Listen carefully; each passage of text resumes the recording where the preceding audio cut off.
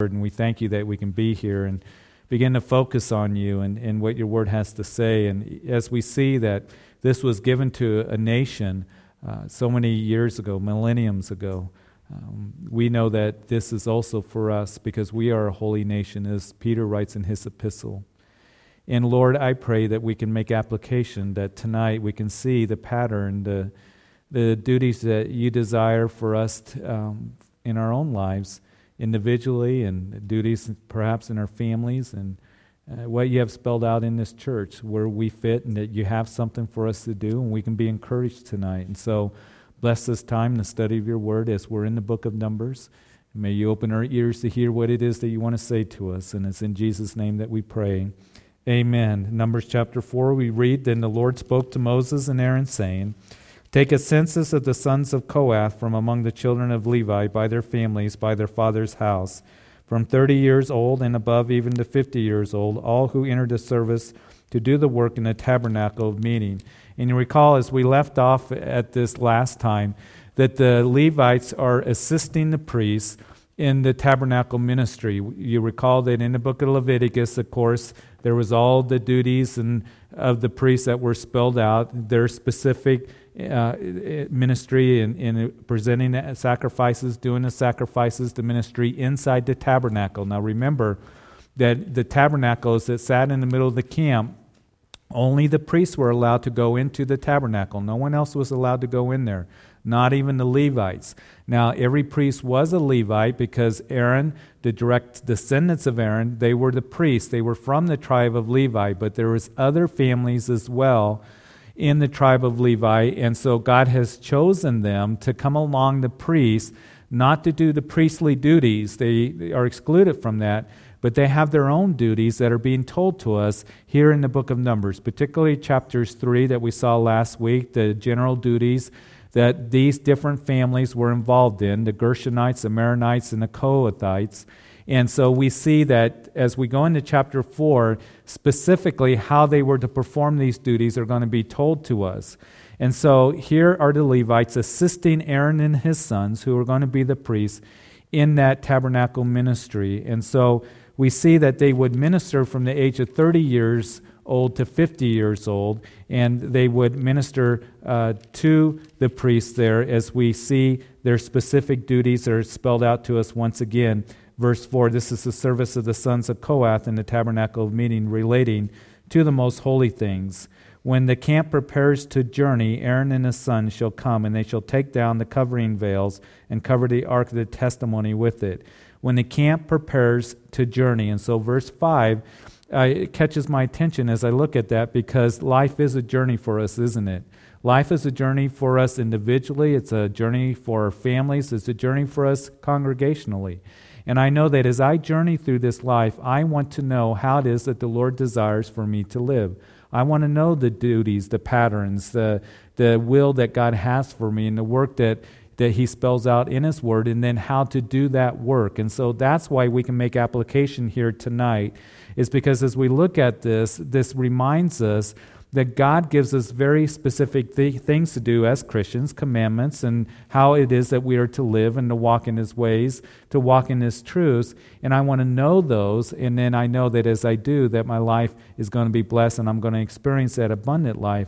And so when the camp prepares the journey, this is what's going to happen. The Kohathites are going to be responsible, again, as we saw in chapter 3, for the furnishings, the carrying of the furnishings. But this is how it was to be done. Again, in verse 5, Aaron and his son shall come. They shall take down the covering veil and cover the ark of the testimony with it. And then they shall put on it covering of badger skins and spread over that a cloth entirely of blue, and they shall insert its poles. Now remember, as they're dealing with the furnishings, in the book of Exodus, you might recall, for example, the altar of incense in the holy place, the Ark of the Covenant in the most holy place, that they had rings that are on the corners of those furnishings. So the priests are actually going to go in and they're going to cover those furnishings up with the badger skins and what's described to us in these verses. And they're going to insert those poles in, so when they're done, then the Levites are going to come in and bear it on their shoulders. And so the Levites didn't just come barging into the tabernacle and begin to cover up everything and say, priests, get out of the way, we'll take care of this. There was a very specific order in which things were to be done that the Lord spells out here in His Word. And so the priests, you're the ones that are going to cover the Ark of the Covenant, cover the other furnishings, and then the Levites can come in. And so this was important instructions given to them on how they were to do that. Remember that the poles were made of acacia wood lined with gold. So those poles would be heavy and the furnishings would be heavy as well because most of them were made of gold. But on verse 7, the table of showbread, again, that was in the holy place. They shall open a spread that is a blue cloth and put the dishes, the pans, the bowls, and the pitchers for pouring, and the showbread shall be on it. And they shall spread over them a scarlet cloth, and cover the same with the covering of badger skins. And they shall insert its poles. And they shall take a blue cloth, and cover the lampstand of the light with its lamps, its wick trimmers, its trays, and all the oil vessels with which they service it. And then they shall put it with all its utensils in a covering of badger skins, and put it on a carrying beam. Verse 11, over the golden altar they shall spread a blue cloth and cover it with a covering of badger skins, and they shall insert its poles. And then they shall take all the utensils of service which they minister in the sanctuary, put them in a blue cloth, cover them with a covering of badger skins, and put them on a carrying beam. And also they shall take away the ashes from the altar and spread purple cloth over it.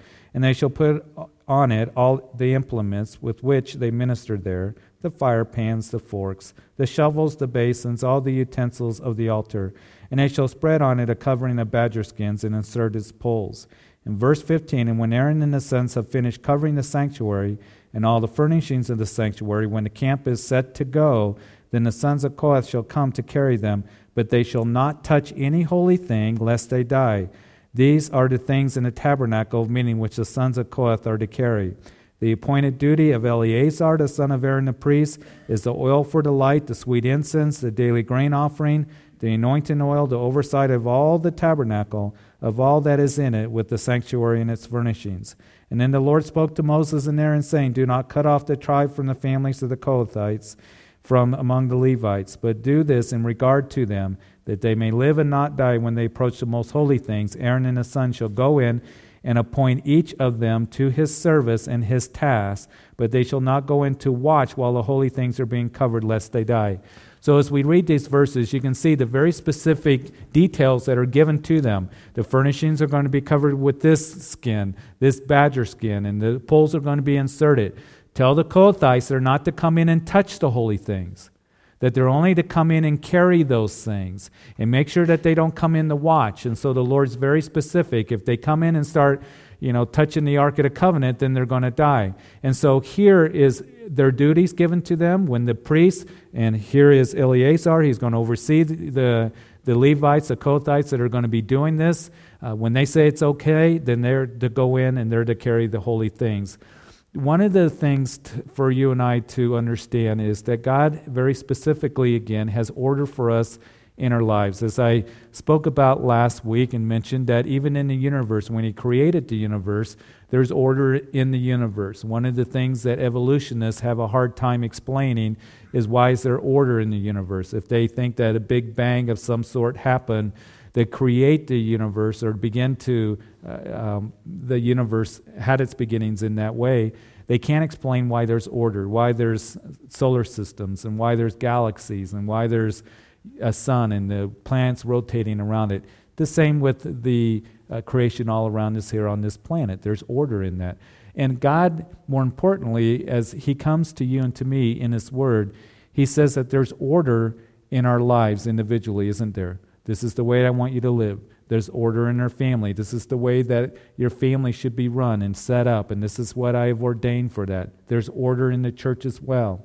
And so it's important for us, again, as we learn God's Word, and that's why I believe it's so important that we understand God's Word, go through God's Word and study it, because we do see the principles and the truth. We see the commandments and the principles spelled out for us in our lives individually, how we can have a blessed family, how we can minister effectively as the church, and what really the church is all about. And so we see that very clearly. And I want to emphasize that because good things have been done in the wrong way. maybe in your life individually, maybe in your family, perhaps in the church. We can desire to do good things, things that we think that are good for us and perhaps that the Lord might delight in, but we can go about it all the wrong way. Here we see in Numbers chapter 4 that the Lord told the Levites here, the Kohathites, listen, do not touch the furnishings, lest you should die. Don't go in and start opening up the mercy seat in the Ark of the Covenant and saying, hey, I want to see what's in here, and messing around with it. He's given warnings here. Now, David, in 2 Samuel chapter 6, what happened? Well, David was bringing the Ark of the Covenant back to Jerusalem. What had happened was, as you begin those two books, 1 Samuel and 2 Samuel. 1 Samuel chapter 4 is the end of the days of the judges. Samuel is the last of the judges. He's the prophet on the scene. And what had happened is the people of Israel, their hearts weren't right with the Lord at that time. They went to war against the Philistines and they lost. And what the children of Israel had done is gone to Shiloh to get the Ark of the Covenant. And so they went to battle with the Ark of the Covenant, and there was a slaughter of the children of Israel. The Philistines cleaned their clocks. And they took the Ark of the Covenant, and they took it back to their territory, to their temple that was dedicated to Dagon. And what had happened was, as the Ark of the Covenant was in the hands of the Philistines, that the Lord struck the Philistines. And so they said, listen, we got to get rid of the Ark of the Covenant. So what they did is they put it on a cart with an ox that would carry the Ark of the Covenant back into Israel. And so that took place, and then the Ark of the Covenant would be in someone's house for a number of years. During that time, David is running from Saul as you go through 1 Samuel, and then in 2 Samuel you see that David becomes the king of Israel. He's bringing the nation together in unity. He begins to defeat the enemy. He takes Jerusalem, and he wants to bring the Ark of the Covenant back to Jerusalem. So what did David do? He's bringing the Ark of the Covenant back to Jerusalem. That was a good thing. He's beginning to think about, he wants to establish a central place of worship for the Lord. He begins with the Ark of the Covenant. We can't just leave it in that individual's house for all these years. Let's bring it to Jerusalem. And as he does, he puts the Ark of the Covenant on a cart with an ox pulling it. He did it the Philistine way. And he's dancing before the Lord, and it's a great celebration. And in 2 Samuel chapter 6, the ox stumbles, and the Ark of the Covenant is about ready to come off the cart, and this individual, Uzzah, puts his hand on the cart, on the Ark of the Covenant, and he's struck dead by God. And so in that, we see something very important. Number one is, don't give God a hand, all right? Second of all, is you do it God's way. Don't do it the Philistine way. And even though David was sincere in what he was doing and desired to bring the Ark of the Covenant back, that was a good thing. And there was a great celebration, and he was dancing before the Lord. He did not do it according to the way that God had said. He forgot about Numbers chapter 4, the verses in which we just read. Do you understand why it's important that we go through these chapters and these verses? Sometimes we can sit here and we can think, why are we going through all of this, and who cares about purple cloths and all of this? But here's the thing, we can make application for you and for me that's very important. And as we're students of the Word of God, I don't know about you, but it continues to make me wise that, Lord, I am beginning to understand more and more how it is that you would want me to live and my conduct and my behavior and my speech for me individually. What it is that you want for my family. What it is that you want for this church, Calvary Chapel. And sometimes churches, what they can do is they can have a desire to do good things, but they're doing it according to the world's way. And so that's why it's important that we understand that, yes, that we as the church, we're a holy nation, and the Lord desires for us to do things in a very specific way and for us to understand those things. And for us to be ones that we take heed to what the Scriptures tells us. Now, what David did was, when Uzzah was struck dead, he was angry. And he didn't have any right to be angry. And he would go back to the Lord, and he would end up repenting, and he ended up having the Levites carry the Ark of the Covenant back to Jerusalem on their shoulders in the way that it was supposed to be done.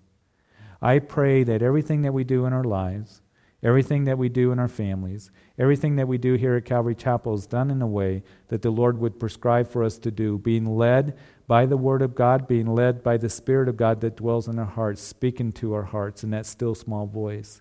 And so here they were to do it this very specific way in the duties of the sons of Gershon in verse 21. Then the Lord spoke to Moses, saying, Also take a census of the sons of Gershon by their father's house, by their families. From 30 years old and above, even to 50 years old, you shall number them, all who enter to perform the service, to do the work in the tabernacle of meeting. And this is the service of the families of the Gershonites in serving and carrying. And they shall carry the curtains of the tabernacle and the tabernacle of meeting with its covering, the covering of badger skins that it is on it, the screen for the door of the tabernacle of meeting, the screen for the door of the gate of the court, the hangings of the court, which are around the tabernacle and altar and their cords, all the furnishings for their service, and all that is made for these things, so shall they serve. And Aaron and his son shall assign all the service of the sons of the Gershonites, all their tasks and all their service, and he shall appoint to them all their tasks as their duty. And this is the service of the families of the sons of Gershon in the tabernacle of meeting, and their duty shall be under the authority of Ithamar, the son of Aaron the priest. So as Eleazar that oversaw the responsibility of the Kohathites, it is the son of Aaron, his second son, the Ithamar, that is going to take over and make sure that the Gershonites as well as the Maronites are doing what they're supposed to be doing. And we know in these verses that we read, as we saw last week, that the duties of the Gershonites, they were oversight of carrying the coverings of the tabernacle. And then we say the Merarites in verse 29, the sons of Merari, you shall number them by their families, by their father's house, from 30 years old and above, even to 50 years old. You shall number them, everyone who enters this service to do the work of the tabernacle of meeting. And this is what they must carry as all their service for the tabernacle of meeting, the boards of the tabernacle, its bars, its pillars, its sockets, and the pillars around the court with their sockets, pegs, and cords, and all their furnishings, and all their service. And you shall assign to each man by name the items he must carry. This is the service of the families of the sons of Merari, as all their service for the tabernacle of meeting, under the authority of Ithamar, the son of Aaron the priest. And so what they were to do is take care of the boards, the courts, and so on. What we're going to see later on in the book of Numbers is that we're going to be told that when the tabernacle was completed, that each of the 12 tribes of Israel came and brought a gift to the Levites and to the priests, and it was the same gifts that they would bring, one for 12 days. One tribe for one day, second tribe the second day. So each of the 12 tribes for 12 days brought their gifts. And in the list of those gifts that they brought, there would be carts and oxen that would be given to the priests and to the Levites for helping them in the work of the tabernacle. And the thing is, even though the Kohathites were the ones that carried the furnishings on their shoulders, when it came to the curtains, and of course the tabernacle wasn't that big, but it was made of pieces, as you recall, in the book of Exodus. It was something that was temporary structure that would come apart, and so these curtains would be taken off, and they would be separated, and they would be folded up, and they would put it on those carts that were given to them. So that was okay for them to carry the curtains and also to carry the boards. You recall that some of the boards were 2 feet wide and 15 feet high, and some of those boards were overlaid with gold, so they would be very, very heavy, they would be. And so they had these carts that they would carry the tabernacle building itself and the curtains and stuff. The furnishings, it was done in a different manner. And so here, again, the specific instructions given to them. And then the census of the Levites. Remember, the Levites were not numbered in chapter 1 in the other 12 tribes. And so verse 34, Moses and Aaron and the leaders of the congregation numbered the sons of Kohathites by their families and by their father's house. From 30 years old and above, even to 50 years old, everyone who entered the service for work in the tabernacle of meeting. And those who were numbered by their families were 2,750. These were the ones that were numbered of the families of the Kohathites, all who might serve in the tabernacle of meeting, who Moses and Aaron numbered according to the commandment of the Lord by the hand of Moses.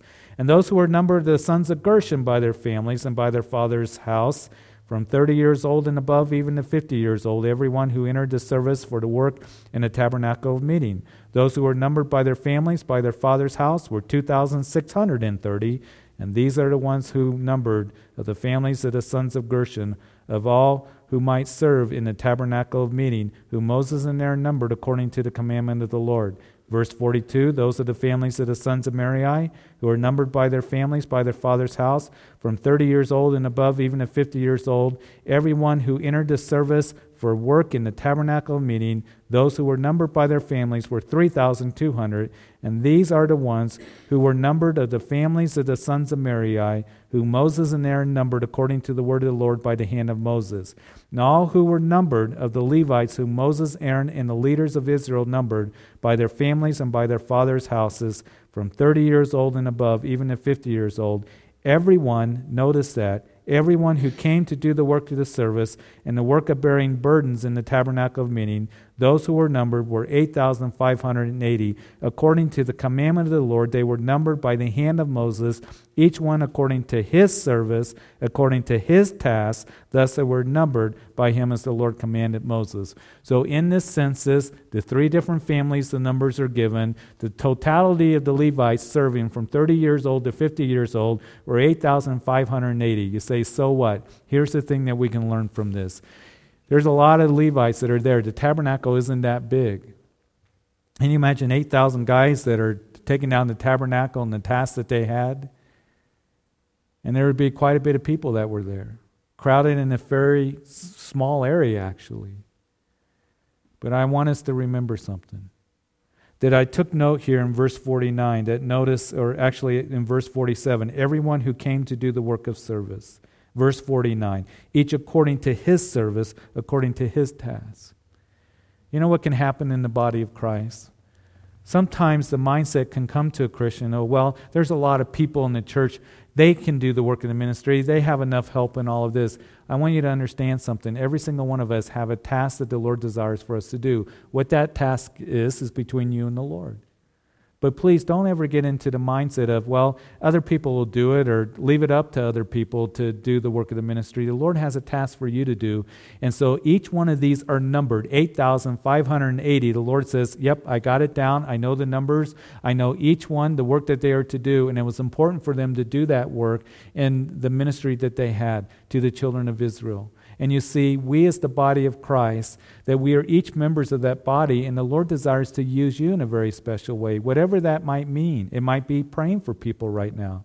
It might be where the Lord has you placed, that you're to focus on raising your kids in the ways of the Lord. It might be that you have opportunity to open up your home to a home fellowship. It might be whatever that the Lord gives you opportunities and gifts you in certain ways and puts on your heart. But don't just think that, you know what, the Lord can't use me and He doesn't have a task for me, or we'll just let everybody else do it. I can't help but wonder what would happen if the body of Christ at large here at Calvary Chapel, the body of Christ at large in our community, that if we caught this and said, you know what, Lord, you have something for me to do and you desire to use me, what we could accomplish for the things of God and for the kingdom of God and for the gospel. It would be absolutely amazing, so that the body of Christ would function. Pastors have a saying that 20% of the people do 80% of the work in the church. I don't know if that's so true here at Calvary Chapel, because so many of you serve faithfully. And I want to encourage you that wherever the Lord does have you, to be faithful in that and understand that He desires to bless you in that, and what a joy it is to serve the Lord. And He has a task for you. Again, it may be inside these four walls. It may be at home. It may be discipling guys at work. It may be in a ministry somewhere else outside of Calvary Chapel here, that you're ministering to youth or to women or whatever it might be. And I hope that you enjoy what it is that you're doing, whatever task that He's put on your heart. I think that serving the Lord should be something that brings us great joy and awe and wonder. Even if it's, Lord, I have opportunities to take a tray of cookies over to somebody to bless them. Or maybe to call them up on the phone and pray with them. Maybe to work in the nursery once a month. Whatever it might be that the Lord has for you, that you would just do it freely and willingly, that you would do it with joy, and that you would just say, oh Lord, thank you. Because it's a wonderful, wonderful thing to know that God wants to use you and gift you in whatever it is that He has for you in your life. So pray about it. And just flow in that very, peacefully and with great joy, and enjoy what the Lord would have for you to do. Because each of us, He has a service for us and a task, and everyone to come to do the work of the Lord in the body of Christ. Chapter 5. And the Lord spoke to Moses, saying, Command the children of Israel that they put out of the camp every leper, everyone who has a discharge, and whoever becomes defiled by a corpse.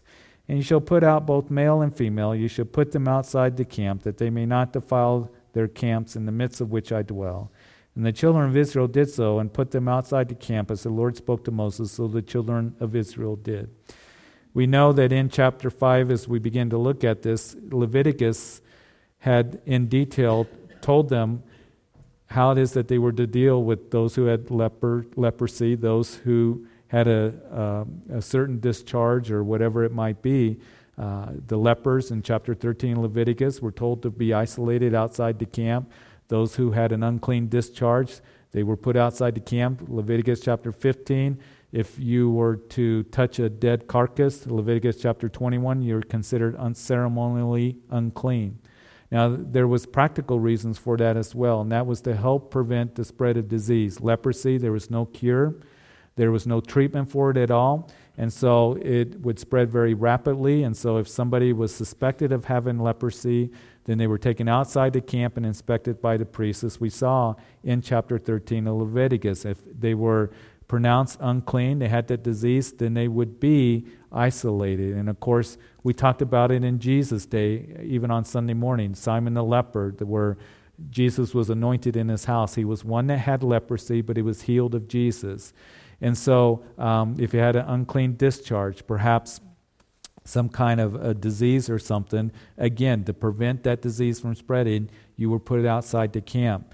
But as we look at this again, you can be, as the Lord, and we can look at this, and we can say, well, this is kind of odd. Here the Lord is telling them how it is that they are to march out in the wilderness in orderly rank, how it is that they are to set up camp, and how the Levites were to be set up, and the different families and all their responsibilities and stuff. And all of a sudden we come to chapter 5, and it's talking about putting those outside the camp that are unclean.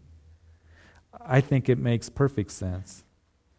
Because in our own lives individually, again, and perhaps in our family and even in the church, we can be really organized.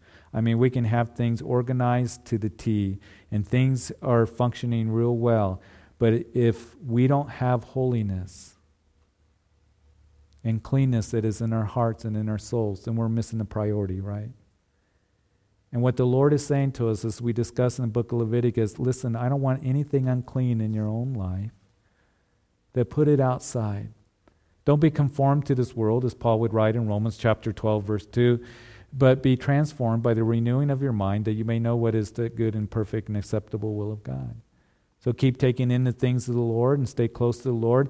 Paul says to the church of Thessalonica, we're not called to uncleanness, we're called to holiness. It would be Leviticus chapter 19 that Peter would borrow from, as he was talking about we're a holy nation, we're a royal priesthood, that we are called to holiness, and so holiness is to be a part of our lives. And so those things that are unclean or unhealthy or sinful or cause us to be carnal, we want to put outside of our lives, don't we? We don't want it coming and consuming our hearts. We don't want it in our homes. We want to protect our homes from those things, don't we? We want to be careful of those things that perhaps are unclean or cause us to sin or cause us to be carnal. Out of our homes, in this church. We want those things outside, and we don't want those things spreading. And so it was the danger of leprosy spreading throughout the camp, and it is sin that can spread throughout the camp. Paul talks about that to the Corinthian believers. He said, listen, don't you know that a little bit of leaven's a whole lump? Leaven is a picture of sin. And he says, purge out the leaven, therefore. And you are to be a church that holiness is to be a part of it. So when we talk about all of this, we can really focus on, here, let's be organized, let's have everything done. God is a God of decency and order, but holiness is the priority in our lives. And so we can't forget that. And then in verse 5, then the Lord spoke to Moses, saying, speak to the children of Israel, when a man or woman commits any sin that men commit in unfaithfulness against the Lord, and that person is guilty, then he shall confess the sin which he has committed. He shall make restitution for his trespass in full, plus 1/5 of it, and give to the one he has wronged. But if the man has no relative to whom restitution may be made for the wrong, The restitution for the wrong must go to the Lord for the priest, in addition to the ram of the atonement with which atonement is made for him. And every offering of a holy thing of the children of Israel which they bring to the priest shall be his. And every man's holy thing shall be his. Whatever any man gives, the priest shall be his. So speaking about confession and restitution. Again, confession, when we have done wrongs and we have sinned or transgressed or committed iniquity, to confess means to be in agreement with. Lord, I am in agreement what you say that this is wrong, that this is sin, that this is transgression against your ways and your law. I confess it. It's not meaning that you make excuses or that you ignore it or that you try to reason with God, this is why I did it. You say it is wrong, and I confess it, Lord, and I'm in agreement with you that I've missed the mark, that I have sinned. So that is confession. And then there is to be restitution, as we see here in these verses. And so when you wrong somebody, did something wrong, and all the restitution, the law of restitution and those civil laws were spelled out to us in the book of Leviticus, wasn't it? That restitution was made, and then a fifth was added to that. It was given to the person. If the person wasn't alive, then the kinsman redeemer, the nearest relative, it was to be given to, the restitution. If there is no nearest relative, then they were to give it to the priest, and they were to receive it. And so restitution was a picture of true repentance that had taken place, that I confess it is wrong, and I want to make things right. And so it's like if somebody was to borrow, your saw, and they were working on their deck and they left it outside in the rain, and all of a sudden it started rusting up, and they bring it back to you and say, well, sorry, here it is, too bad. That isn't quite right, is it? Somebody who really says, I did you wrong, and I know you need to make it right, and I'll take care of this, and I'll get you a new song. That's what is being spoken of here. And so that person is indicating that truly that they're sorry and they've confessed it and restitution is made. It's kind of like Zacchaeus. Remember the story of Zacchaeus in the Gospels. And I believe it's in Luke chapter 19. And in the story of Zacchaeus, the Lord comes by, he's up in a tree. Zacchaeus is a tax collector. And we know that the Lord would say to Zacchaeus, I'm coming over to your house for dinner, Zacchaeus. And the Lord did. Zacchaeus gave his heart to the Lord because Zacchaeus came back. And he said that if I have done anyone wrong, taken more than what I should have, and you see, back in Jesus' day, tax collectors were known to be greedy. They were known to be thieves. Anything that they collected above their quota that they got to keep. And they were generally very wealthy. So here's Zacchaeus. He said, if I've done anything wrong, then I will make restitution fourfold. He went beyond what the law had required. But what that showed is the Lord really touched his heart. Jesus said, if you go to the altar to present your gift and you realize that you have wronged your brother or your brother has something against you, then go to that brother first and go to him, talk with him, and have that restoration be made, and then come back and present your gift. And I pray for you and for me to do that. It takes a humble heart, doesn't it? For us to admit if we've done something wrong against somebody, to go to them and say, I have done wrong, and can you forgive me, brother? And then our responsibility is we see that there is true repentance and confession that is made, that to forgive them and to restore that relationship that the Lord desires for us to have as brothers and sisters. If we have somebody that comes to us and say, you know what, you did me wrong, you hurt me, and we weren't aware of it, that we need to make sure that we be ones that we desire for there to be forgiveness and restoration and confession, whatever that situation might be. So here, this is what it's talking about, just treating others in the right way, confession and restitution and true repentance that has been shown in these things that are spelled out. And then concerning here in verse 11, talking about the offering of what is known as unfaithful wives, or the offering of suspicion or jealousy. And the Lord spoke to Moses, verse 11, saying, speak to the children of Israel and say to them, if any man's wife goes astray and behaves unfaithfully towards him, and a man lies with her carnally and is hidden from the eyes of her husband, and it is concealed that she has defiled herself, and there was no witness against her, nor was she caught. If the spirit of jealousy comes upon him, and he becomes jealous for his wife who has defiled herself, or if the spirit of jealousy comes upon him, and he becomes jealous of his wife, although she has not defiled herself, then the man shall bring his wife to the priest, and he shall bring the offering required for her, 1/10 of an ephah of barley meal. He shall pour no oil on it and put no frankincense on it, because it is the grain offering of jealousy, an offering for remembering, for bringing iniquity to remembrance. So in this text, what we're seeing now is the offering of the spirit of jealousy or unfaithfulness. In the case of suspicion of adultery, the man brings his wife to the priest. He gives an offering. It's a grain offering, but there's no oil, there's no frankincense, which would, the oil and the frankincense would sweeten up the grain offering as you took it, as you ate of it. With no oil, no frankincense, it would become very bitter.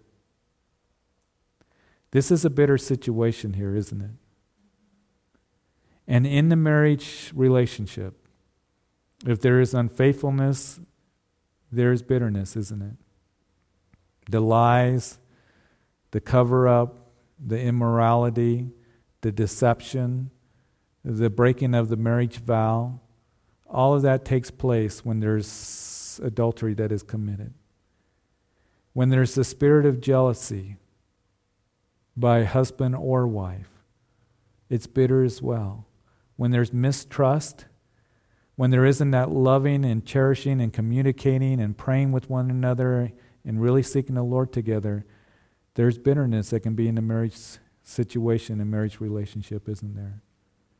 One of the things that the Lord has put on my heart that I'd like to do this fall is I'd like to do a couples Bible study during the fall, during one of the nights of the week, and just have couples come in and just talk about the marriage relationship and different aspects and different topics concerning marriage and husbands and wives, their responsibilities, and cherishing and loving one another and communicating and all the problems that are dealt with and take place in the marriage relationship, so that there is that trust and communication and looking to the Lord and that blessing that the Lord desires to have in the marriage relationship. So this is a bitter situation, isn't it? And so now we see that an offering was to be brought, a ceremony of an announcement was to be made. Verse 16, and the priest shall bring her near and set her before the Lord. Now this is the key here as we look at this. The woman was to be brought, and she was to be brought before the Lord. In any of us, the Lord is the only one that truly knows what is in our heart, is what has taken place. And there can be those times where perhaps you try to cover things up from your spouse, or cover it up from those at work, or maybe cover it up from other brothers and sisters, whatever situation or circumstance that it may be. But one thing you can never do, you can never cover up from the Lord. He sees all and He knows all. And you can deceive others, and you can mislead others, and you can play the hypocrite, whatever it might be, but the Lord sees everything. And in this situation, she was brought before the Lord in verse 17. The priest shall take holy water in an earthen vessel and take some of the dust that is on the floor of the tabernacle and put it into the water. And the priest shall stand over the woman before the Lord, uncover the woman's head, put the offering for remembering in her hands, which is the grain offering of jealousy. And the priest shall have in his hand the bitter water that brings a curse.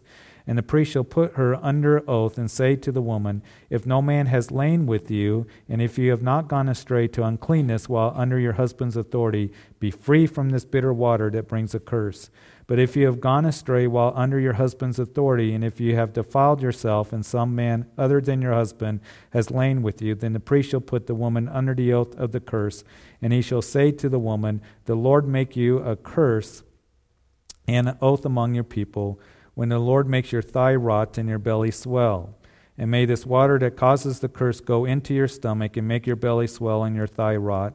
Then the woman shall say, Amen, so be it. Verse 23, then the priest shall write these curses in a book. He shall scrape them off into the bitter water, and he shall make the woman drink the bitter water that brings a curse, and the water that brings the curse shall enter her to become bitter. Then the priest shall take the grain offering of jealousy from the woman's hand, shall wave the offering before the Lord, and bring it to the altar. And the priest shall take a handful of the offering as its memorial portion, burn it on the altar, and afterward make the woman drink the water. And when she has made her drink the water, then it shall be, if she has defiled herself and behaved unfaithfully towards her husband, that the water that brings a curse will enter her and become bitter, and her belly will swell, her thigh will rot, and the woman will become a curse among her people. But if the woman has not defiled herself and is clean, then she shall be free and may conceive children. This is the law of jealousy, when a wife, while under her husband's authority, goes astray and defiles herself, or when the spirit of jealousy comes upon a man, and he becomes jealous of his wife, then he shall stand the woman before the Lord, and the priest shall execute all this law upon her. Then the man shall be free from the iniquity, but that woman shall bear her guilt. You know, it's fascinating teaching the Bible verse by verse, isn't it? Because you get to these portions of Scripture, and it's like, okay, how are you going to explain this one? So she is set before the Lord, and the woman would drink the water, this bitter water. And if the guilt was, she was guilty, she would be affected by the bitter water. Now, when it says her belly will swell and her thighs will rot, don't think that all of a sudden her thighs are, being eaten alive by something, and, her belly starts swelling in that way. What it's speaking about is verse 28, that she may be free to conceive children. It's talking about bearing children. But also, if she was innocent, then everything, she was exonerated. I think as we look at this, and we can look at this and think it's kind of odd, it's kind of weird, or whatever it is, and what about the man? Here it acknowledges that the man, in the spirit of jealousy, really this was the way to protect the woman, and the women in this ancient time that was under her husband's authority. But here's the thing that I want us to remember tonight. That when there is difficulty in the marriage, it is a bitter situation, and it's hard and it's difficult. And I want us always to understand this, that the Lord is the one that can bring healing to the situation in your marriage, whatever it might be. Even in the case where there has been adultery. And I know what God's Word has to say. But I know that He is big enough to where He can bring healing in whatever it might be. And He can take away the bitterness and the unforgiveness and all those things. And I understand that it doesn't always work out. But if two people will say, you know what, whatever it is that we're going through, husband and wife, and humble themselves before the Lord and say, Lord, that we submit to You, that He's able to do that work. And I pray that if any of you find yourself in that situation, that we're here to help you and to bring counseling to you, to minister to you what God's Word has to say, and for you to understand this, that God is the one that can bring restoration and healing in that marriage situation. But it takes two people. It takes two people willing to say, you know what, Lord, we're going to humble ourselves and we're going to do this. And we're going to forgive each other, and we're going to get rid of the bitterness, and we're going to live for You, and we're going to start doing things right. And I know that there are situations that are difficult where it takes time. The trust has to be rebuilt and all these other things that take place. I understand that. I've been doing marriage counseling for 17 years. But I have seen God do miraculous things in marriages to where I've looked at it and say, there's absolutely no way that this marriage can be restored and continue on. And God did a marvelous work. And it's a good thing that they were depending on the Lord and not depending on me. Because God did that restorative work. And you know what? I'll talk to you till I'm blue in the face, showing you God's Word to help you in your marriage or whatever. But the thing is, again, it takes a willingness and a heart of two people that say, we're going to do this, and we're going to do what's right, and we're going to trust in the Lord and allow Him to do that healing work. Otherwise, that marriage situation will continue to be bitter and continue to fall apart and to get worse. So here we see the law concerning the unfaithful wives, or the spirit of jealousy. And then chapter 6, really quick, the law of the Nazirite. Then the Lord spoke to Moses, saying, Speak to the children of Israel and say to them, when either a man or a woman consecrates an offering to take a vow of Nazirite to separate himself to the Lord, he shall separate himself from wine and similar drink. He shall drink neither vinegar made from wine nor vinegar made from similar drink, neither shall he drink any grape juice, nor eat fresh grapes or raisins. All the days of his separation he shall eat nothing that is produced by the grapevine from seed to skin. And all the days of the vow of his separation, no razor shall come upon his head until the days are fulfilled, for which he separated himself to the Lord, he shall be holy. Then he shall let the locks of the hair of his head grow. And all the days that he separates himself to the Lord, he shall not go near a dead body. And he shall make himself unclean even for his father or his mother, for his brother or sister when they die, because his separation to God is on his head. And all the days of his separation he shall be holy to the Lord.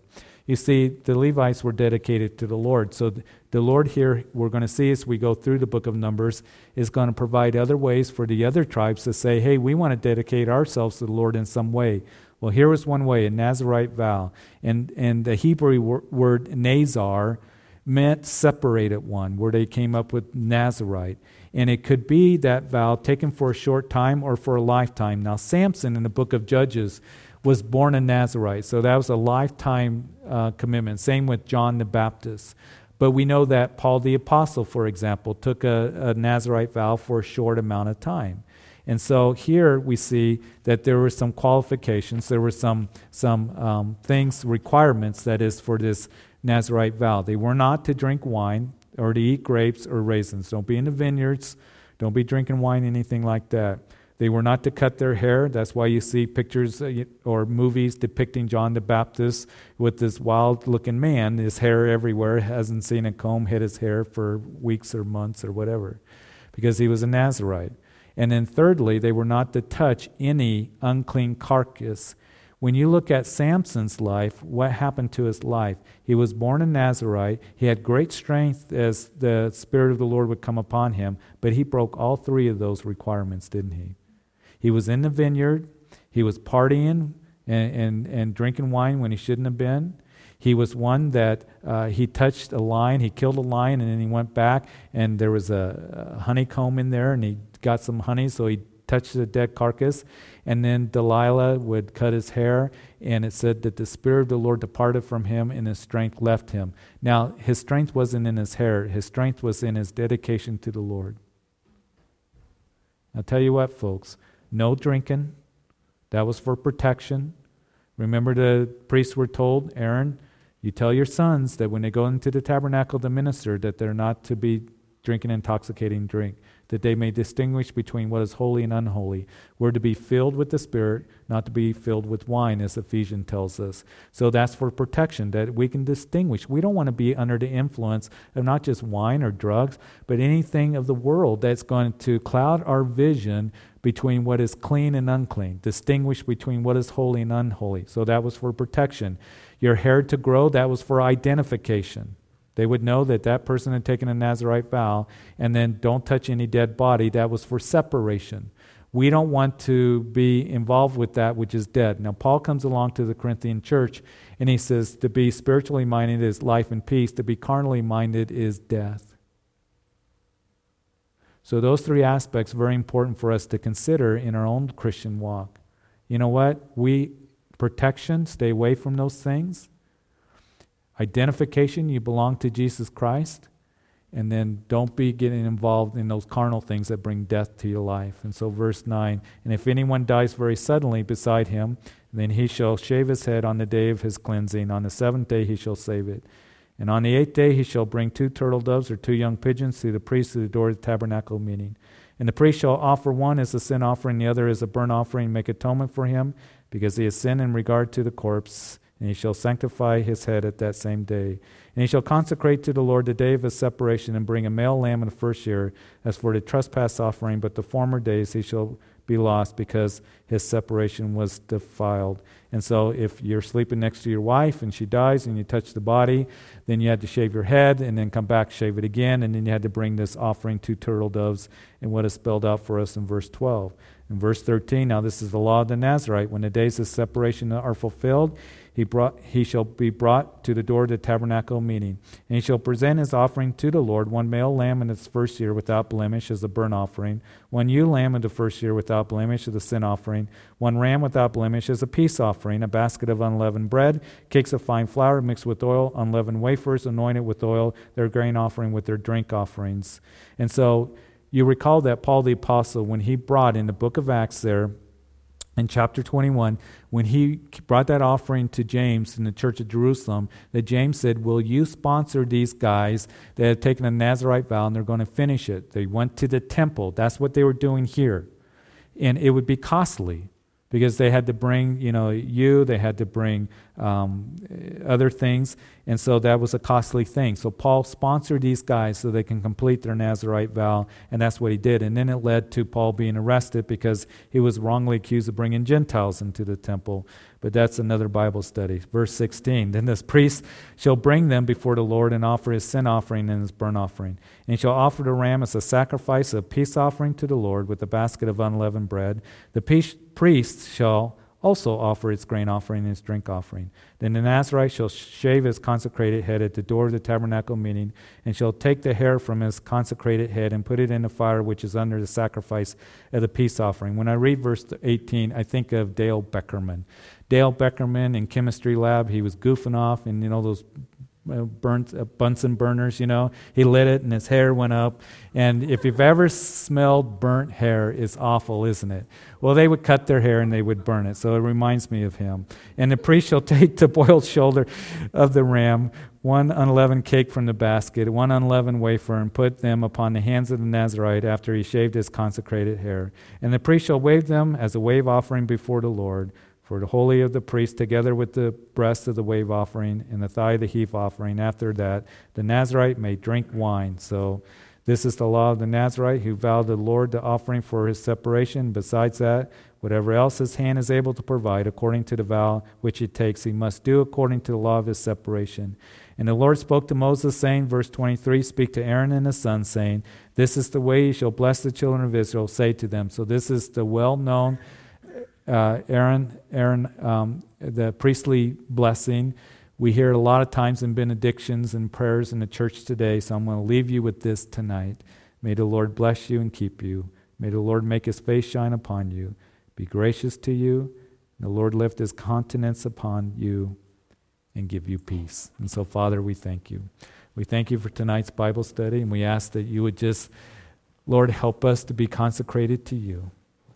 May you just fill us with your peace, and may our face just have the countenance of Jesus Christ, Lord.